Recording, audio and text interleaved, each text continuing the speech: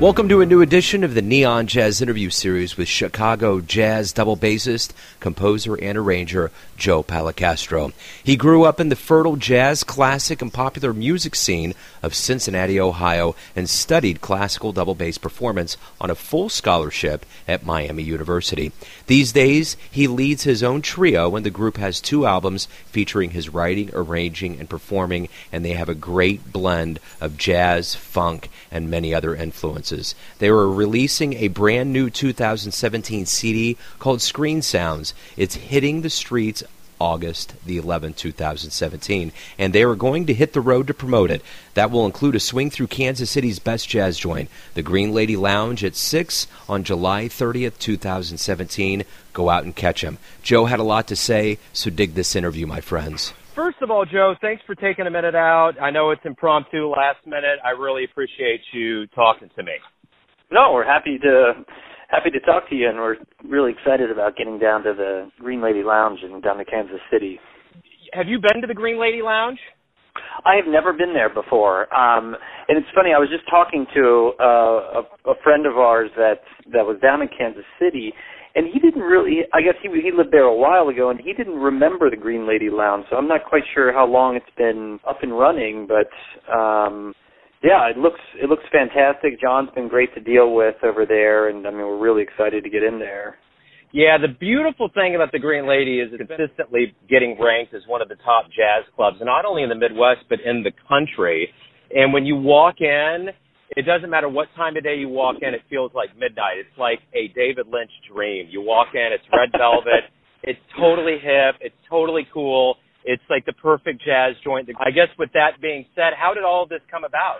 Well, this band, I would say, I mean, not to go back too far, though, but I had landed this 3-night-a-week gig at this place in downtown Chicago called Pops for Champagne.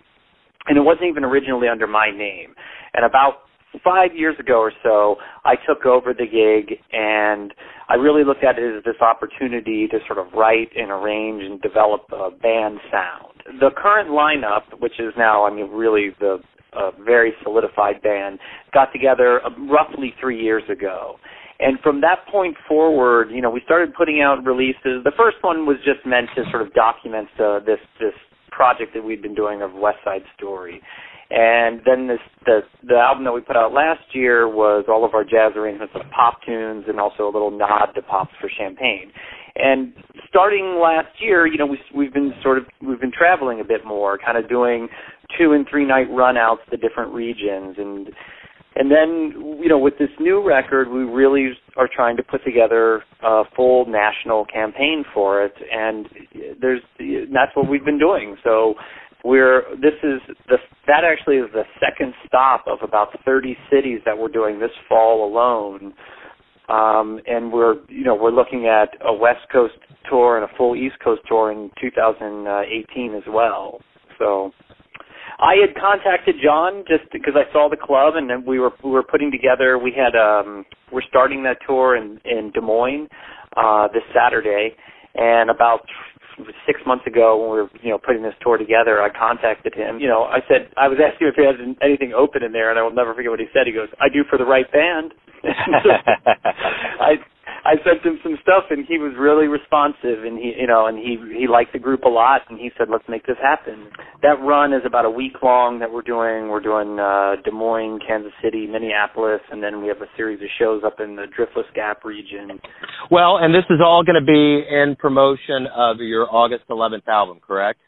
Yeah, Screen Sounds. Yeah. It's the album is a collection of movie and TV music, all sort of reimagined by the band, and the album officially comes out on August the 11th, and that'll be where it's released, on Amazon and Apple Music, and through all the retail outlets and stuff. But we are going to have all of our pre-release copies with us on this tour. So perfect. Well, so the timing is perfect. Talk to me about this album. It sounds like, kind of with my precursor with the Lynchian Red Velvet mode in here, that you're actually going to be preaching to the choir with this album in a joint like the Green Lady. That's sort of the hope, with this. I mentioned this in the album liner notes.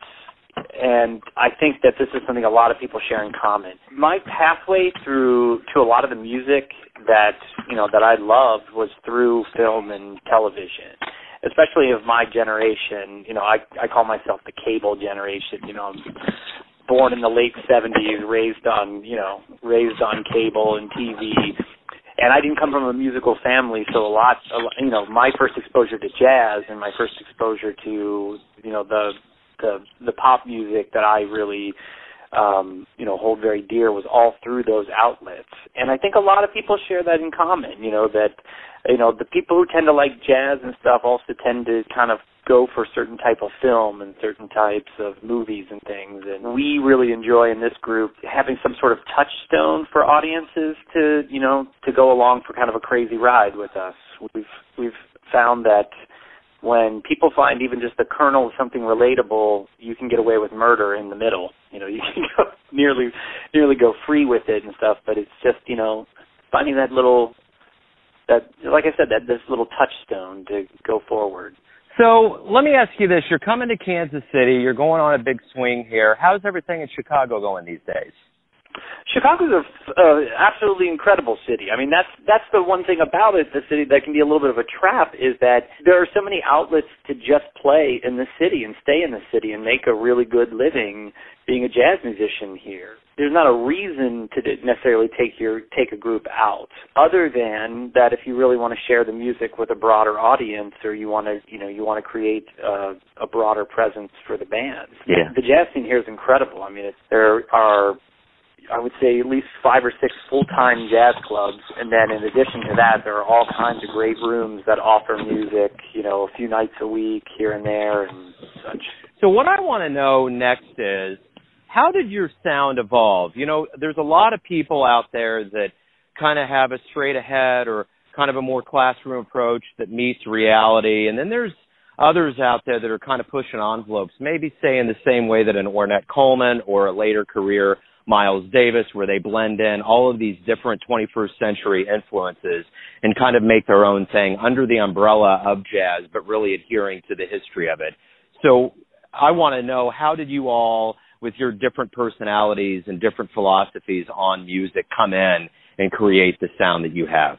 The number one aspect of that, I think, is just chemistry. So you can put great musical voices together, and that it doesn't always work because people just don't have, there's not enough, I always like to think of like Venn diagrams, or, you think about these overlapping circles and such that, Dave and Michael and I have, we are 3 very different but also very similar musicians.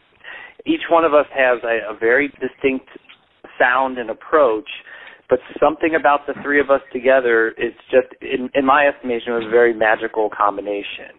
And the thing that I really like about it, I mean, some of the aspects that I think give the band a very identifiable sound are going to be the things that not only Dave's guitar tone, but his approach to the guitar, and Michael, who plays a very simple drum kit, but he uses a lot of auxiliary percussion, and he doesn't care about, quote-unquote, the drums. He cares solely about the music and the band. He has a very orchestral approach to playing the music. And, nothing about this band is like really preconceived. It's just it's one of those things where these 3 individual voices that just blend very, very well, and the things that each person brings to the music end up, it's really like the whole is greater than the sum of its parts. Not to talk a little gestalt. Yeah. Well, I guess my final question to you to kind of summarize your trip and this tour is, when you have an album that comes out or you're playing a show, you always have a hope for the audience. What is your hope for the audience that either comes to the Green Lady to see you or buys your album and listens to your music? I mean, I love jazz music now, but unfortunately, I think that a lot of times jazz, you were talking about, some of it being very classroom and stuff, it can feel very cold. And I don't think any of the great jazz musicians, you mentioned some of my absolute favorites, Ornette Coleman, Miles of all periods, I don't care whether you're talking about Jerry Mulligan, Jimmy Giuffre, Chico Hamilton, Ornette, any of these people, their music was not cold. It was very powerful, it was very emotional, and I think that's the thing that has been enduring about it. Now, this group is not a quote-unquote straight-ahead jazz group, but it's definitely not an avant-garde band as well. It manages to kind of walk right in the middle of those two worlds with this very 2017 kind of approach as well. And I hope that what people walk away from it is that, not only do they have a great listening experience, but they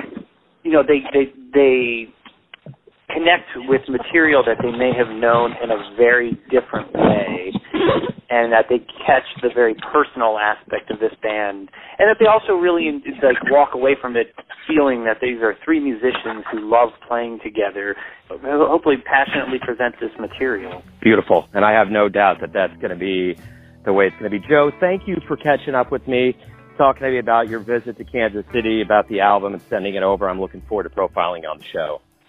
Thanks so much, Joe. I really appreciate it. We hope to see you out and about. Thanks for listening and tuning in to yet another Neon Jazz interview, where we give you a bit of insight into the finest players in Chicago, Kansas City, New York, and spots all over the world, giving fans all that jazz. And thanks to Joe for his time, his stories, and coming through this little town of ours here in KC. If you want to hear more interviews, go to Famous Interviews with Joe Domino on the iTunes Store. Visit neonjazz at youtube.com, and for everything Neon Jazz, go to the neonjazz.blogspot.com. Until next time, enjoy the jazz, my friends.